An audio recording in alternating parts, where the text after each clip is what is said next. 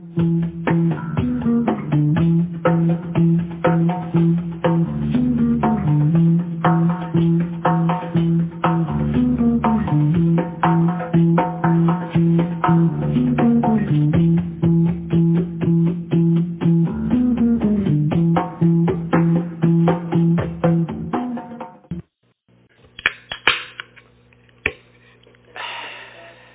it's good to see everybody tonight. Welcome to Bible study. We're glad you're here. I'm glad I'm here, at least. I'm glad. So, I'm glad you're here. I'm glad you're glad. And hopefully by the end you'll be glad you're here also. So we're going to pray and ask God's blessing on our time. Father, thanks for this time, this place to meet. We've gathered in the name of Jesus. And thank you for being right here, right in the middle of us, between us, in us, through us. Thank you, God, that you are present. We ask that you would teach us tonight. Pray, Father, for the Holy Spirit to really be our teacher and really lead us into some truth tonight. Guide us into some truth and some understanding tonight. We pray revelation. We ask, God, that we'd see things in a new way. We'd understand things in a new way. We ask you that we would be open to that. And we set an expectation tonight, God, that you would show us something new. We set an expectation tonight that you would speak something that we really need to hear tonight into our lives. And we set an expectation that, Jesus, we'd be closer to you when we leave this place. So we ask you to just have your way. And I pray that we would have an open heart, an open mind that would be soft, really soft, and is pliable in your hands tonight. Speak. Give us ears to hear. We ask it in Jesus' name. Amen. Amen. All right. If you have a Bible somewhere around, go ahead and open up to 1 Chronicles. Reminder for our podcast listeners that we have an interactive feature with Bible study, and that is through a website at www.speakpipe.com. That's speakpipe.com/Monday Night Bible Study, all one word. You go there to that webpage, and there's a button that you can toggle, and you can leave us what would appear to be a voicemail. And we'd love to hear from you. Could be just saying hi, or maybe you have a question about Bible study, or maybe you have a comment, or you just want to tell us where you're from. But we'd love to hear from you. Could be something good God's doing in your life. So drop us a line, leave us a message, and we'll endeavor to play that at our next Bible study. 1 Chronicles chapter 12 and verse 18. 1 Chronicles 12. 1 Chronicles 12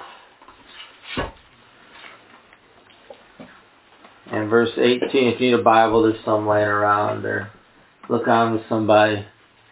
We're sharing. We're sharing, all right? That's what's happening here. We're going to share. Talking about karaoke. No, sorry. All right, 1 Chronicles 12:18. Then the Spirit came on Amasai, chief of 30, and he said, "We are yours, David. We are with you, son of Jesse. Success to you, and success to those who help you, for your God will help you." So David received them and made them leaders of his raiding band. All righty, thanks. You still looking for that, Julie? Well, I went to 1 Corinthians, and I was what is she reading? We were sharing it. I didn't catch it. I'm like, that doesn't line up. Must be a different version. Yeah. She cracked the code on that one. She's like, whoops, wrong book. Hate it when that happens. Corinthians, Chronicles. It's a C. C-H. The C-H word. Yeah. All right, well, thanks for reading that, because that was the right verse. Thank you. You'd stop me if it wasn't. Yeah, no, not necessarily. I mean, sometimes, because sometimes you think about it, it's like when Jim White was here and the word goes forth and the person it's meant for doesn't take it. And And so you just snatch it? Yeah. Like maybe there'd be a different verse and it might be a good word for us. So we might as well let it roll and see what happens. Never know. But thank you. I appreciate you reading that. What you have here, Amasai or Amasa, if you look in different places. But Amasai here, he's got something to speak to David. But if you really look at that verse, it's that God has something to speak to David. And so that's what you see happening here. There's a blessing that's about to come forth, that comes forth through Amasai. And that blessing is something that God had for David through him. And I want you to just be open to that God likes to, wants to, desires to use us to bless people. And part of us allowing for that is to allow the Holy Spirit to really move through us. The verses here, it talks about how the Holy Spirit came on him. Well, really what that is, the word picture that is that the Holy Spirit clothed himself in Amasai. So if you think about it in that way, you've got the Holy Spirit, and he stepped into Amasai like a suit, right? Like he just put him on. You know, you ever Men in Black? Yes. You know that movie? When the alien takes over the farmer guy? Oh, no. Remember that? He's wearing an Ayer suit. Yeah. So the Holy Spirit puts on Amasai like a suit. Now, I want you to think about our lives like that if we're that given over. All right? That if we're that completely and utterly given over to what the Holy Spirit wants to do. That the Holy Spirit, he can clothe himself in you or me. And that's really a kind of a weird picture, I know. I know that was a weird example. But it's a good example if you can picture that, of the Holy Spirit clothing himself in us. That we are given over to him. That we are that, and I mean really, really that submissive to him and to what he wants to do. That pliable by him. And because in this case, all he wanted to do, he wanted to bless David. And he was also setting something up in Amasai's life and also setting something up in David's life that would be a relationship that would be important to both of them and important to what God was doing. But it starts with, and in this case it started with Amasai being willing, being available, being pliable, being soft enough, being submissive enough to allow the Holy Spirit to clothe himself in him so that he could actually bring this blessing forth. He could speak this blessing forth over David. And David responded to the blessing, and a relationship was formed here that would be an important relationship. But again, where does that start? Well, it starts with you. It starts with me. It starts with a willingness. It starts with a pliability. It starts with a softness of heart, a softness of will, a softness of our desire to control everything. And if you happen to be a control freak or quasi-control freak, you need to really examine that in your life, because it will hinder you from seeing something like this taking place through you. It will hinder that. And so I want to encourage you that if you can lay that aside, and I really want to encourage you too, not to see that as a good thing. Not to see being a control freak or quasi-control freak as being a good thing. Because in some circles in the world that we live in, people look at that and it's portrayed as something that might be a desirable characteristic, but that's not something that God really uses. It's not something that God really desires. It's not something that is really working in our favor to be a vessel of the Holy Spirit. It's also not working in the favor of the kingdom for God to really use us for what he desires to do through our lives. And because of those things, that's an area that we can all look at in our lives, and we can lay down some of those tendencies. Now, what do I mean by lay them down? I mean, give them up. Give up what? What I just said. You give up that control. You give up that need to have to hold on tight to everything. Because there's a lot of things in life that if you hold them too tight, it just doesn't go very well. Remember Tommy Boy? Yeah. And his sail? And he had that sail, and he was petting his sail, and he was holding his sail. But because he squeezed it too tightly and he held on too tightly, he lost it. You remember? Yeah. But when he relaxed, he got the waitress to fire up the grease grill and make him some chicken wings. When she said no to start with, he was able to convince her to make him some chicken wings because he relaxed into it. Well, we need to relax into it. We need to relax into lots of stuff. We need to relax into lots of life situations that are all around us. We need to relax into our relationship with God. We need to relax into the Holy Spirit.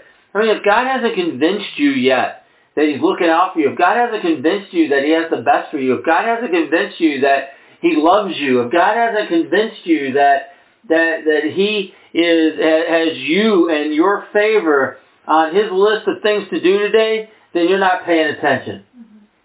Okay? Because He does stuff all the time to show us that, and just pay attention to it, and you'll begin to get convinced if you're willing to pay attention to it. If you're willing to notice when God's looking out for you, you're willing to notice when God steps in on your behalf, you're willing to notice when He's going about His perfect will and how His perfect will is so good and so right and the best thing for us. If you're willing to notice those kinds of things, then I think it makes it easier for us to just relax into Him more and more and more. You know, I say ridiculous things all the time, like God's smarter than you. That's a ridiculous statement.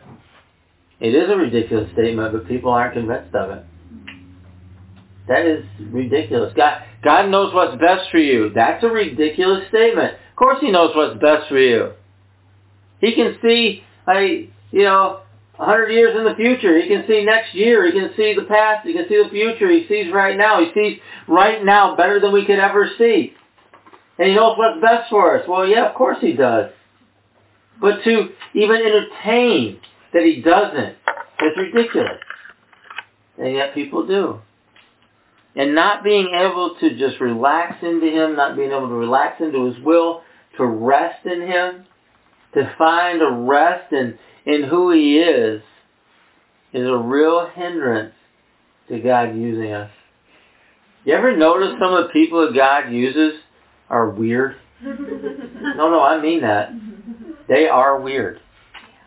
Some of the people that God really uses, like for the miraculous, or God uses for the supernatural, or God uses to speak His word, or God uses to teach, or that God uses to reveal things. Some of those people are really weird.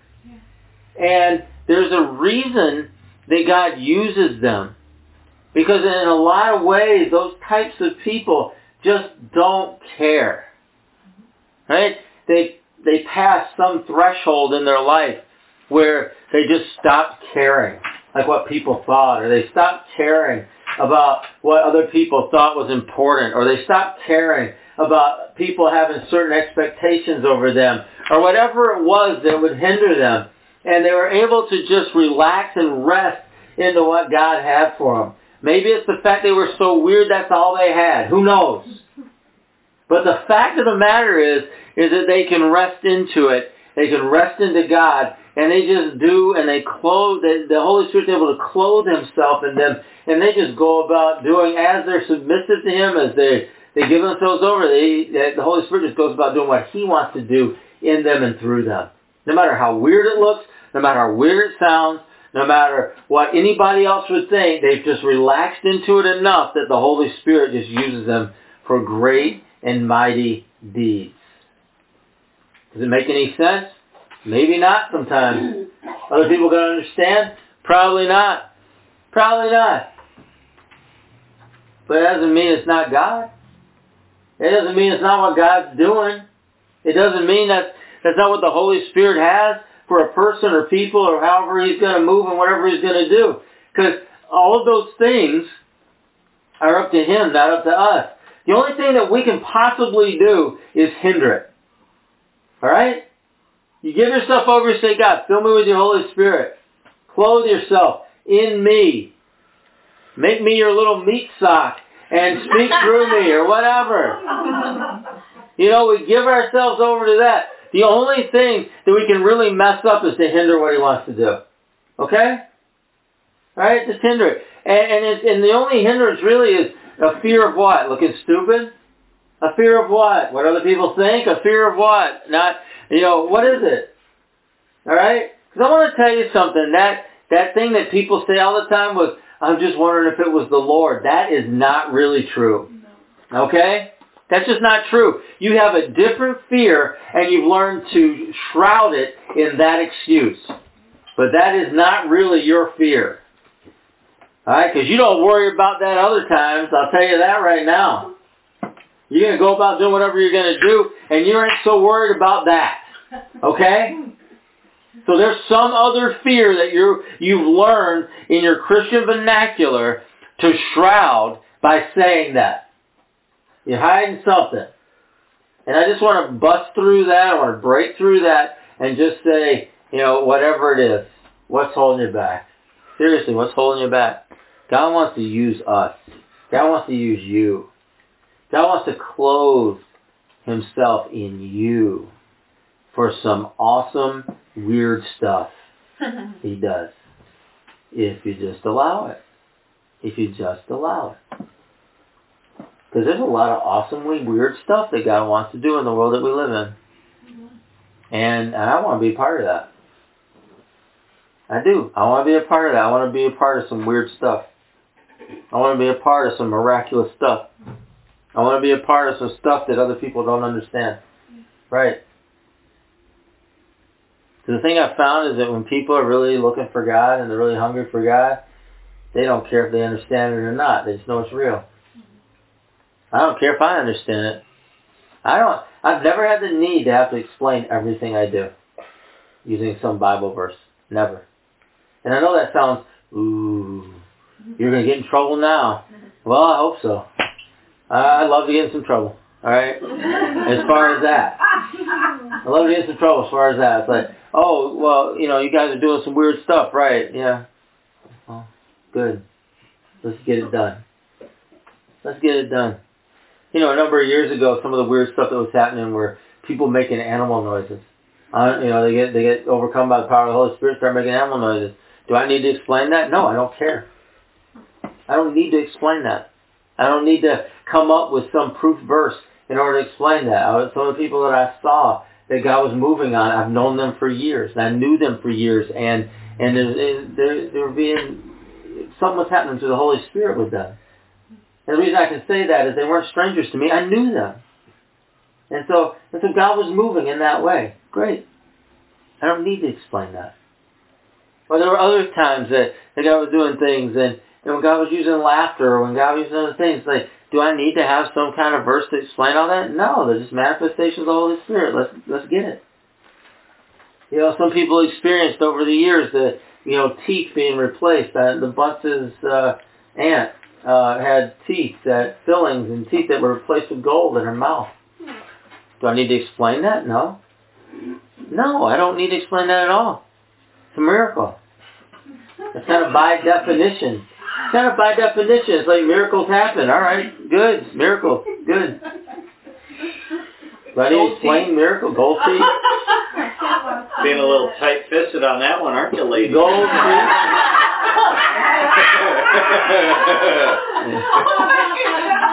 All these years. Yeah.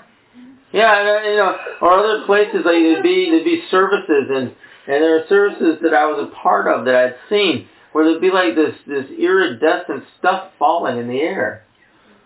And at the end, people would sweep it up off the carpet. It'd be like these little gold flakes coming down during the services. Do I need to explain that? No. And so, over the last 20 years, God's done a lot of weird things. He just has. And it's not up to me to somehow justify what God wants to do. And that's what I mean by what I'm saying. And if people want to judge that, let them judge it. I just want it. I just want what God's doing. I want whatever manifestation He chooses to bring. That's what I'm interested in. And so I want to put myself in a position to say, God, all right, Holy Spirit, clothe yourself in me. And so when I read this verse, it's like the Holy Spirit came on Amasai. Or in other words, He clothed, that's literally what it says, He clothed Himself in Amasai. We would say today, if we wanted to put that in our vernacular, we'd say, oh, he was inspired. Well, it's more than that. Or we would say something like, oh yeah, he was very enthusiastic about it. Well, no, it's a little more than that. All right. Because you have to look deeper. You need to look deeper into what it's saying. He's not just saying he was enthusiastic. He's not just saying that he was inspired, although that's probably true, but there's more to it. When you get clothed, when the Holy Spirit clothes Himself in you, in me, there's something deeper to that.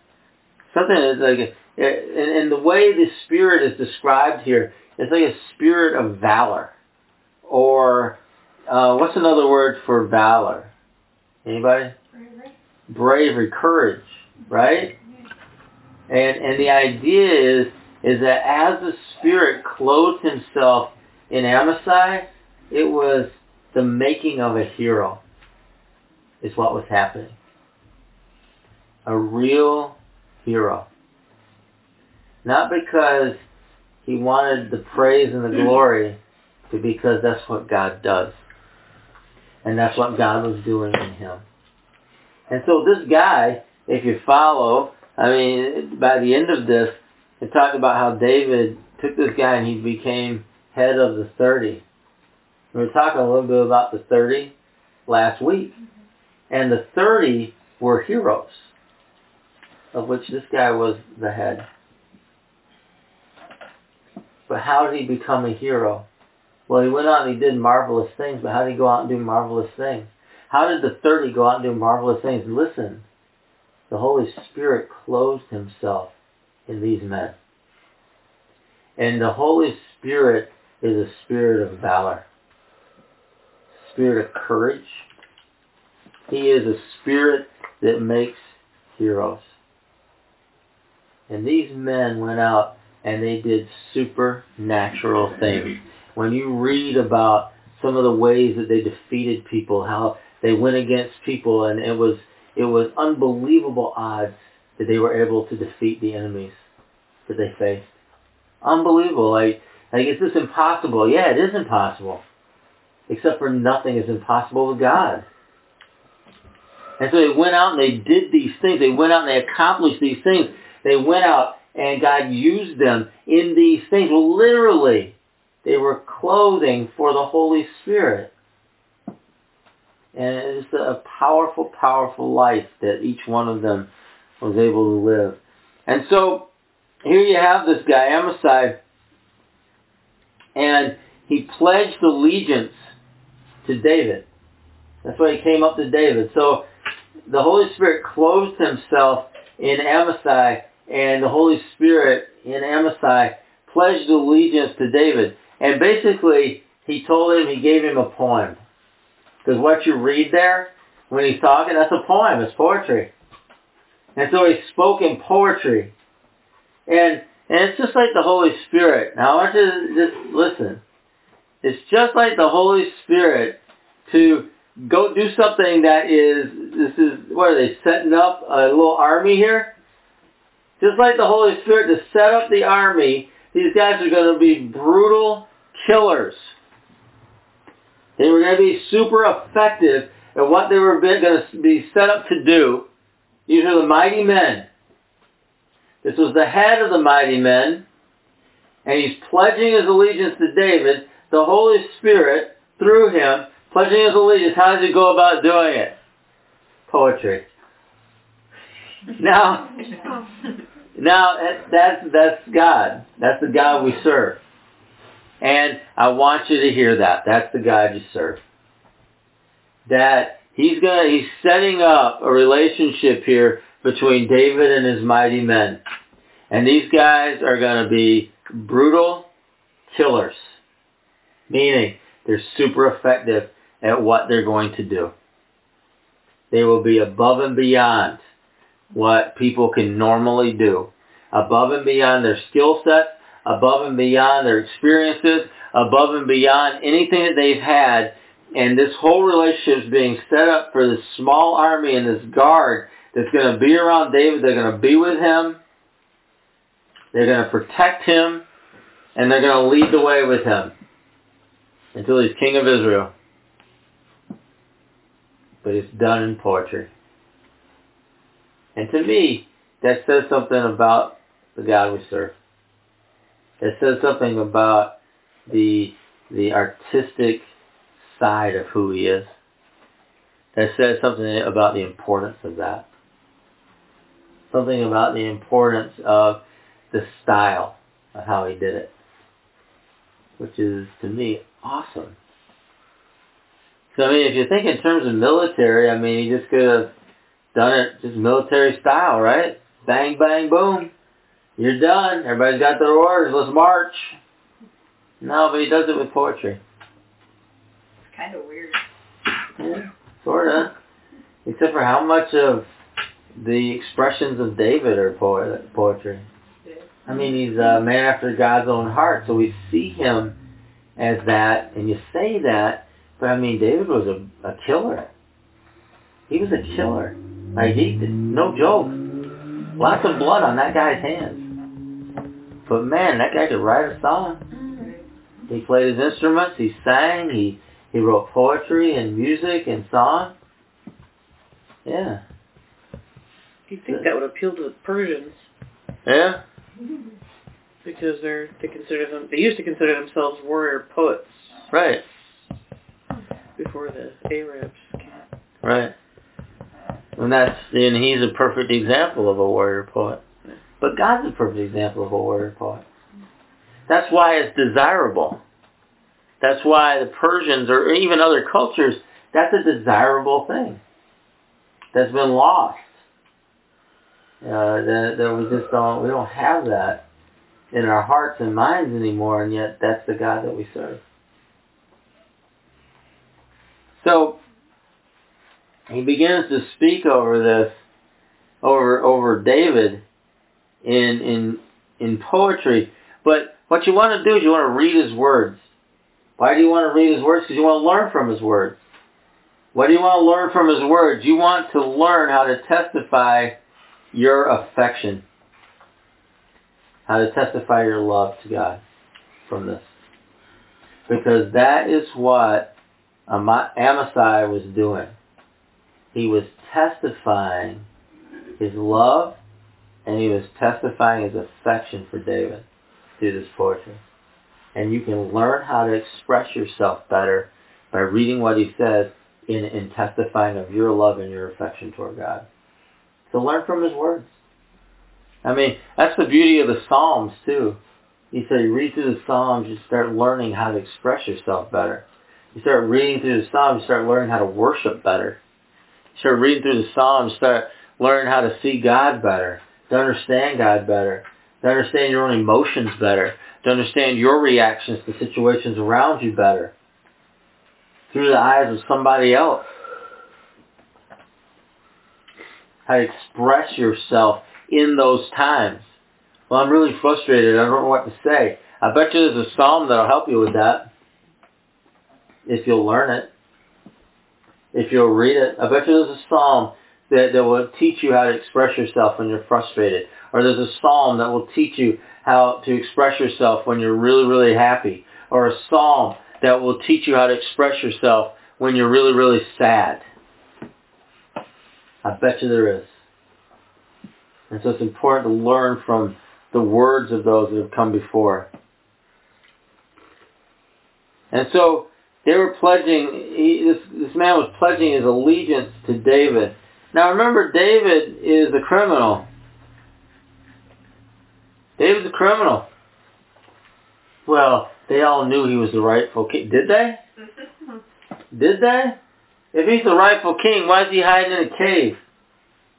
If he's the rightful king and the man after God's own heart, why is he running?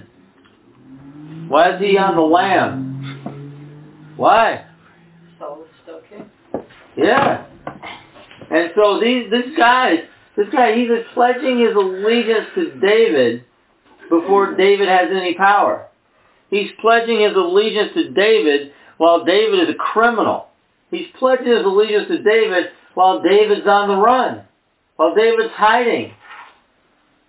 He's pledged his allegiance to David before David can do anything for him. Yeah. David can't do one thing for him right now. But he's pledging his life to him. That means something. That really means something. And then that's exactly what's going on here. And it's important to see it that way. Pledging his allegiance before he can really help. Now, Jesus had something to say about allegiance. Somebody look at Matthew 12:30. Matthew 12:30.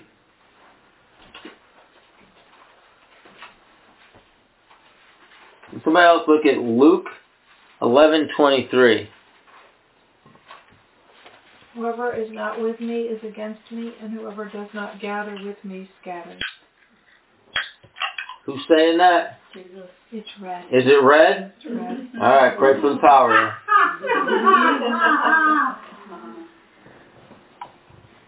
Good. How about Luke 11:23? He who is not with me is against me, and he who does not gather with me scatters. All right. Now, you understand, Jesus, before his death and resurrection. Now, what do we know about him? Criminal. Well, we don't know much about his early life. We get one story from when he's like 12 or 13. And then we pick up his story. He's the son of a carpenter who ends up going and starting a ministry, gets baptized, this miraculous event takes place there, then miracles start and some of the teachings start. All those things are happening. But a number of times during his ministry, people gathered up stones to kill him. Other times they went out to grab hold of him so they could throw him. At one time they tried to grab him so they could throw him off a cliff. And so he wasn't universally beloved. All right? He had some people that didn't like him. And he had some powerful people that really didn't like him.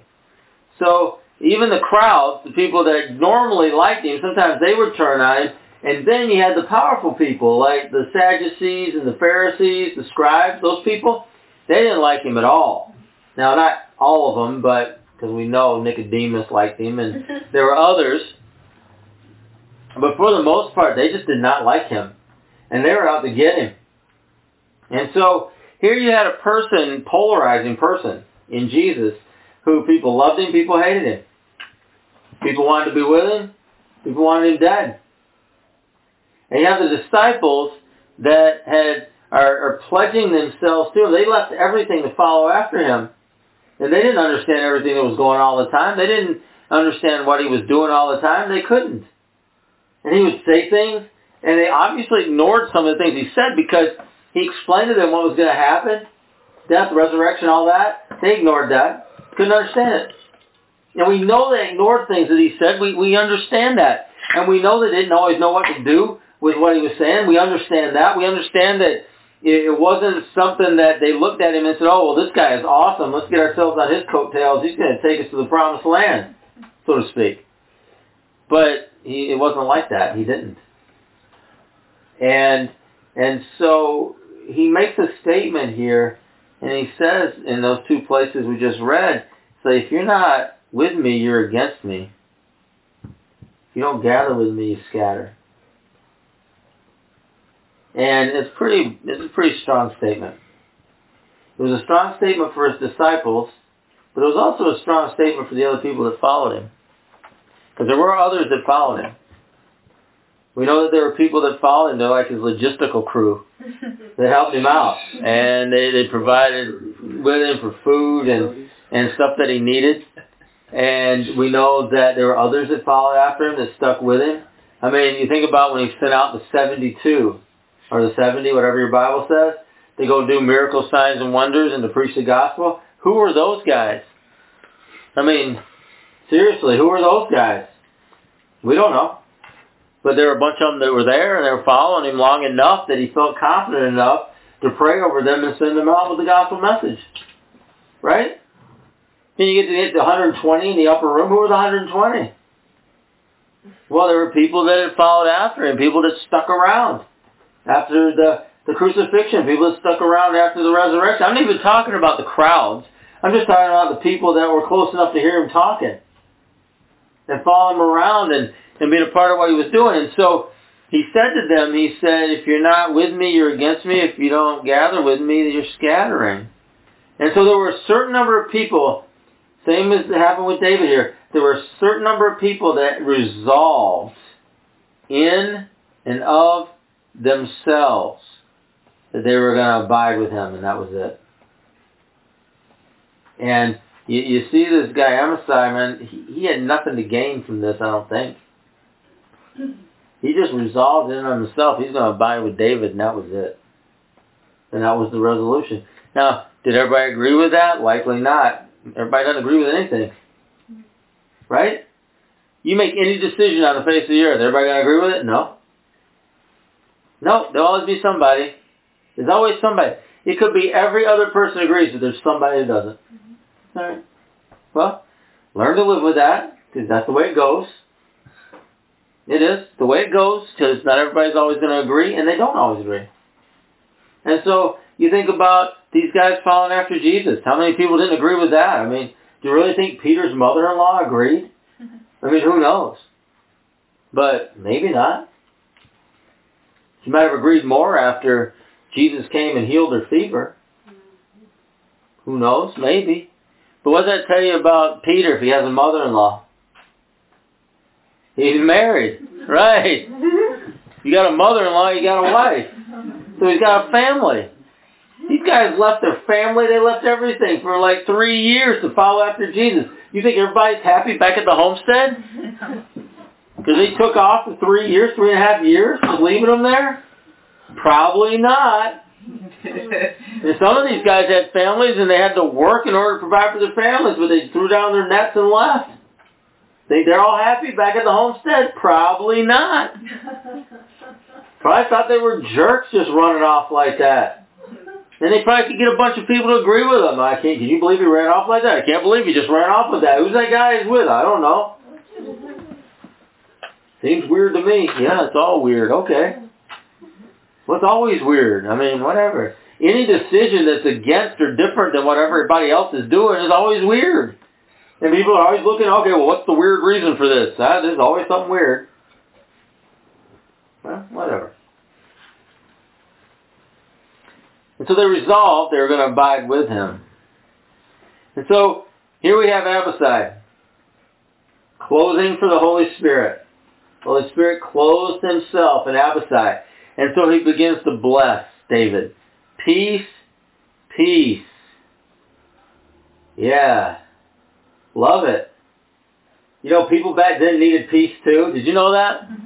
Can you imagine David running from cave to cave, hiding out from Saul, not able to go where he wanted to go when he wanted to go? You imagine that? You imagine getting chased around the countryside by a small army of people ready to kill you? Or, I was just reading a story about David, how he went to see the priest, and he asked the priest, said, you got anything to eat? And the priest said, well, I got the bread of the presence, if you want to have some of that, you know.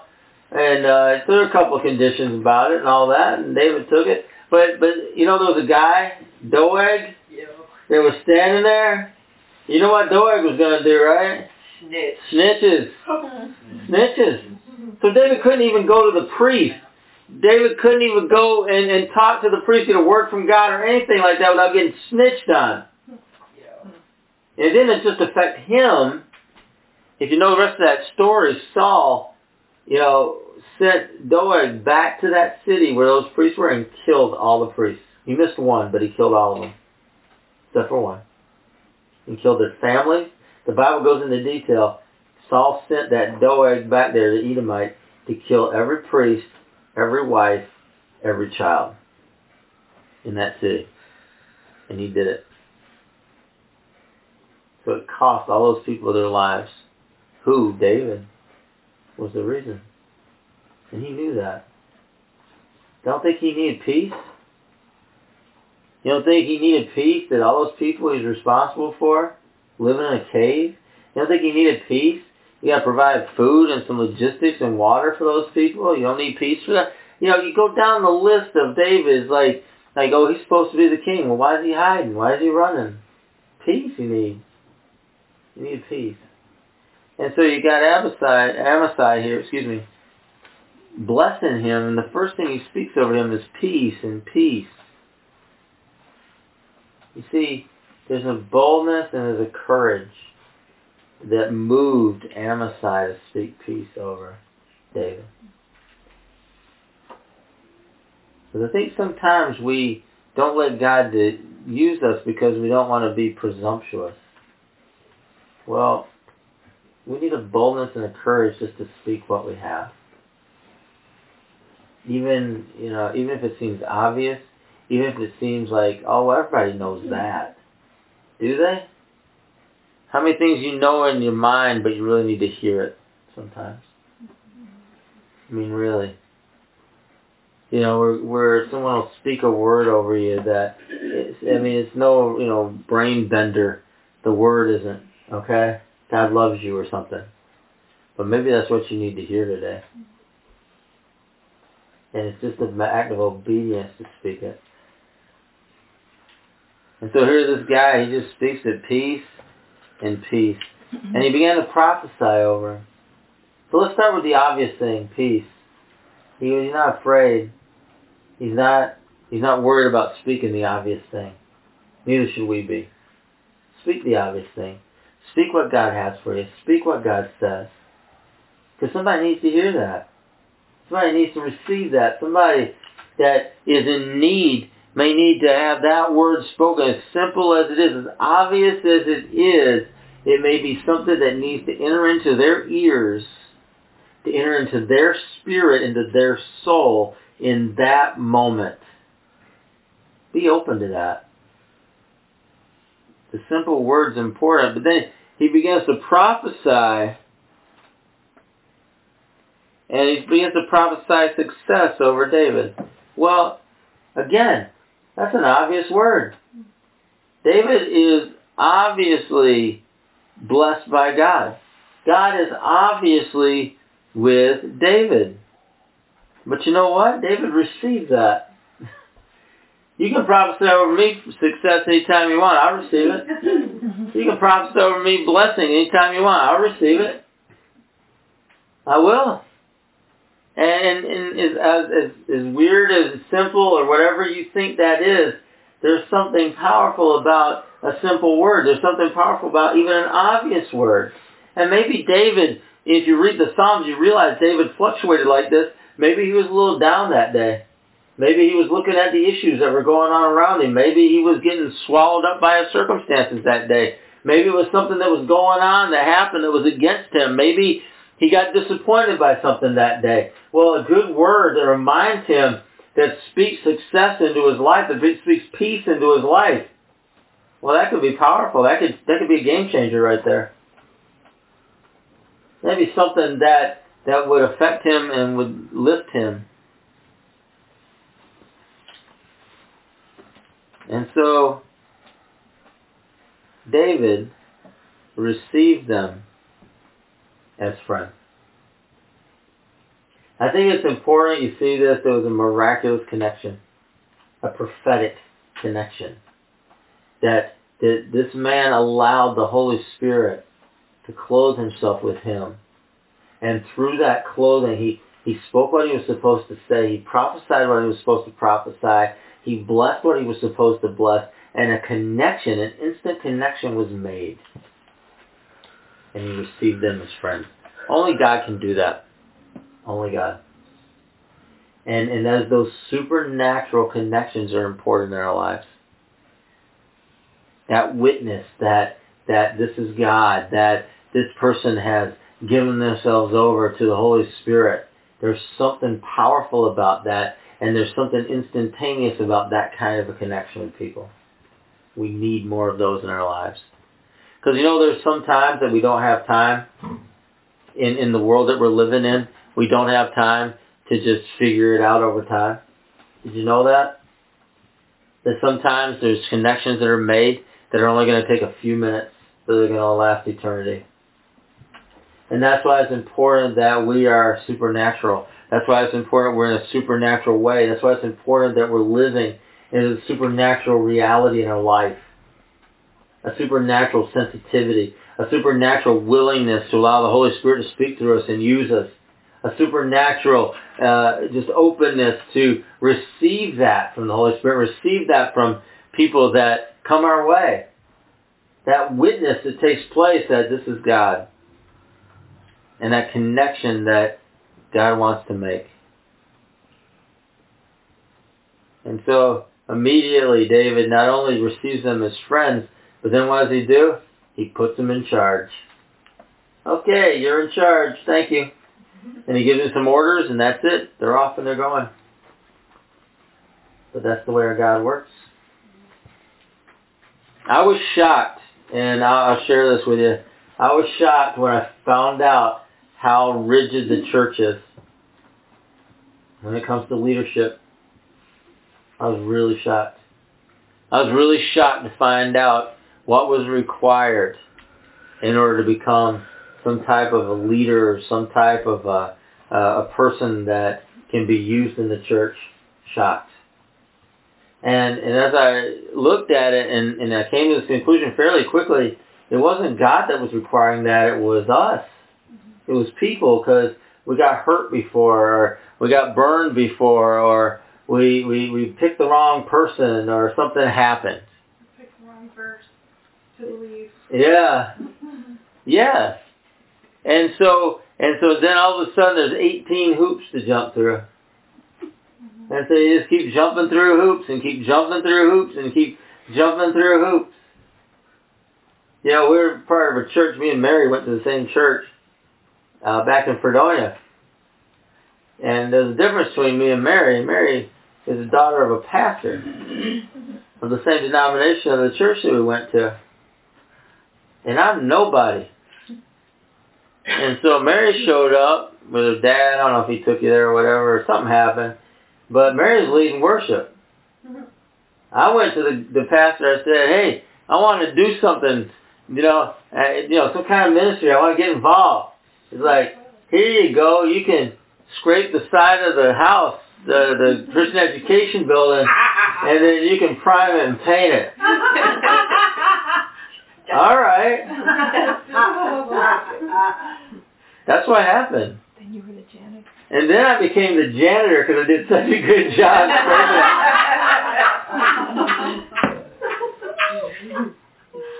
You see, because I was an unknown. And I had to prove the fact that I was willing to serve and work. She was known, not really. He didn't know her from Adam. Nope. But because of where she came from, she's leading worship. But you see, this is how it works in the natural. You see what I'm saying? And I don't mind serving, and I don't even really care. All right? But I'm just using that as an example, and that's nothing reflecting on Mary at all. It's just the way things work in the natural. All right? But we don't live in the natural in that sense. We live a supernatural life. And we need to have a better expectation, a bigger expectation in our lives than, we're going to put everybody through the natural hoop, or we're going to put everybody through the natural things that we think we got to do. All right? Give it up. And let's live in a supernatural reality. Let's let those connections happen that need to happen. Let's let the Holy Spirit put people together. Let's submit ourselves enough to God to trust Him. Let's submit ourselves enough to God that He can clothe Himself in us and bring about what He wants to bring about. That's what I believe God has for us. All right? That's what I believe. And I'll tell you something that, I am nowhere near perfect in this. But I'll tell you something. Anybody that's ever visited, anybody that's ever been a part of or seen what we do in church, think I am absolutely out of my mind. I am totally serious. Any pastor that comes and looks and sees what I do in church, they think I'm out of my mind. They would never do that. Oh, of course not. Ever. Never. And they'll never have what you have either. Right. And there's more. I want more. And I'm not even kidding you. Like I'm pretty, I'm pretty along in this. Like I really believe this to the point that, I live it out to the extent that I can. But I want more. I want more of this. I want to be, filled more. I want to be that submitted to the Holy Spirit. That I'm just clothing for Him. Yeah. And to see what more God wants to do. That to let go even more than that.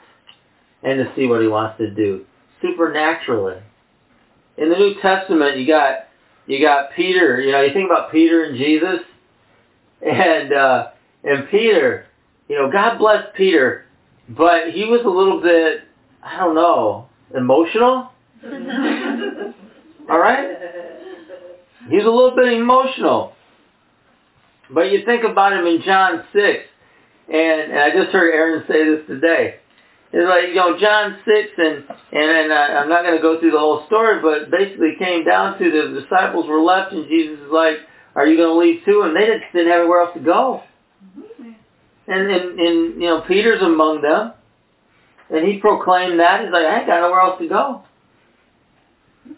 And so they weren't going to leave. Not because they necessarily agreed, or not because they necessarily understood, or not because they necessarily could pinpoint any good reason to stay, except for the fact they didn't have anywhere else to go. So, good enough. We're going to stay. Because we don't have anywhere else to go. And so, that is a certain kind of loyalty. All right? Is recognizing that you just might not have anywhere else to go. And so we're going to stay. When we don't understand, we stay. We don't have all the answers, we stay. Yeah. That's all. Nowhere else to go. Somebody look at Matthew 16:16.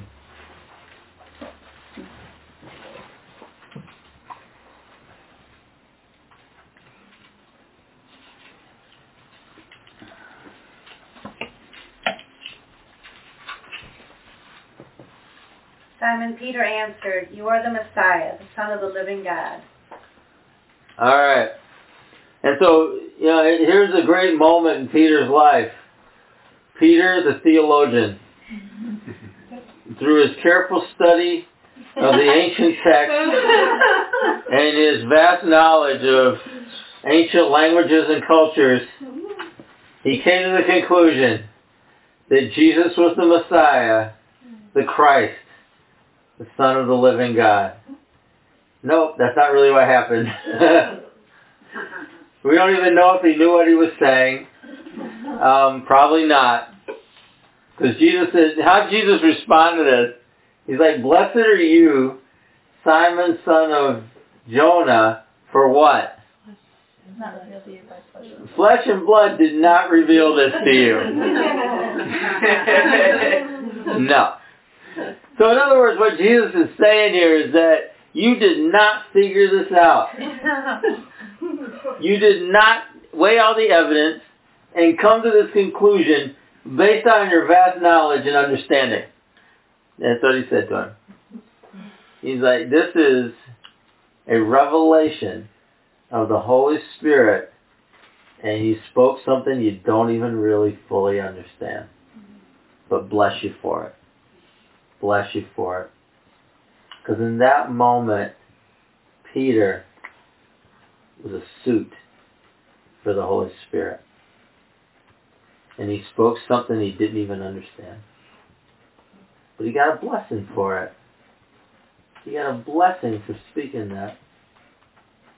And you look at him, and he made all kinds of statements in the flesh, or he made all kinds of statements in emotion. Oh, I'll never leave you. I'll never deny you. You know, all these things he told Jesus and everything. And Jesus looked at him and he's like, yeah, you'll deny me. And he told him.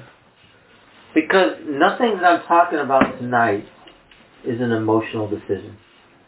Nothing I'm talking about tonight is an act of your will, really, at all. You know, we don't need to make statements of loyalty. We don't need to make statements of pledging our allegiance out of our own flesh. We don't. They don't mean anything.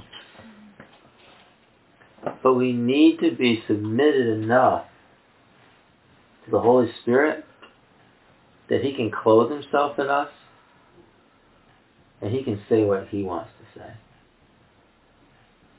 He can do what He wants to do, and that's going to mean something. Okay? And so, I don't want to encourage you to figure anything out tonight. Nothing to figure out. Alright? This ain't your big brain on this one. But this is a work where we submit ourselves. And we need to have a desire somewhere in our lives. Holy Spirit, clothe yourself in me.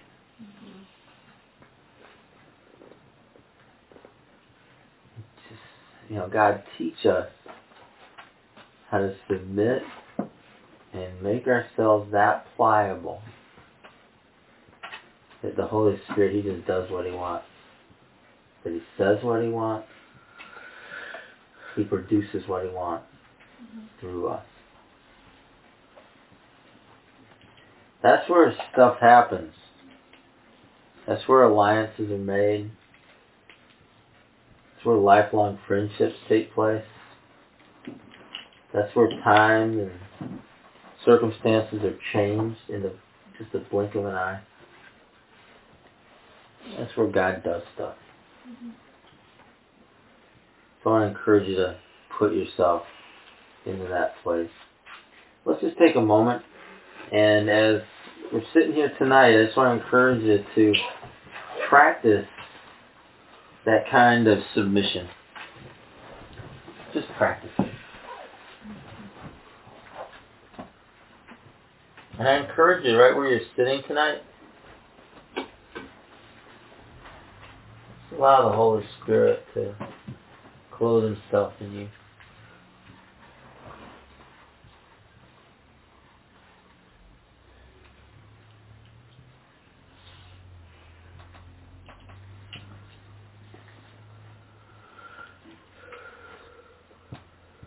I mean, if you're an ice cube tonight, just let yourself melt into that cool shaped ice tray of the Holy Spirit. And take on His shape and what He has. Just melt.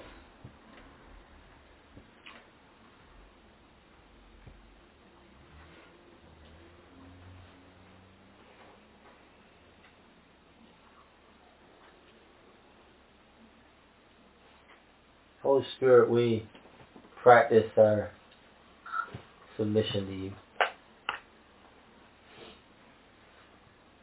I pray that You clothe Yourself with me.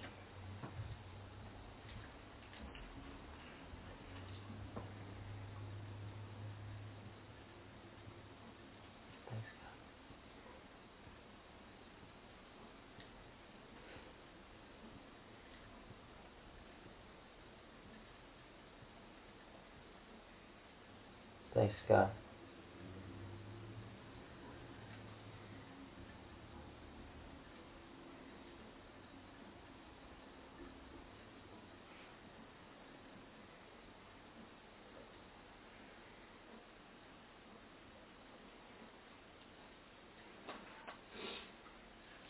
God, we pray for more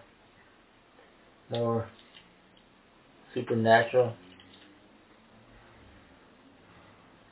unexplainable, beyond understanding. Just crazy stuff. More, God.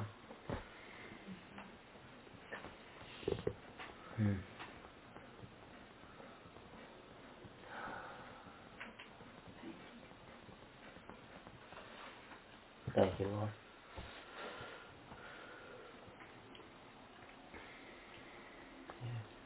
We ask you in Jesus' name. Let's speak by saying amen. Amen. UCF of Syracuse is a relational gathering of diversity in action. Economics, education, employment, background, and culture span the spectrum as we gather for the purpose of life in Christ. You know, me and Christ are homies. That's good. He's really cool, you know. We super close, yo. Your homeboy? Yeah. All right.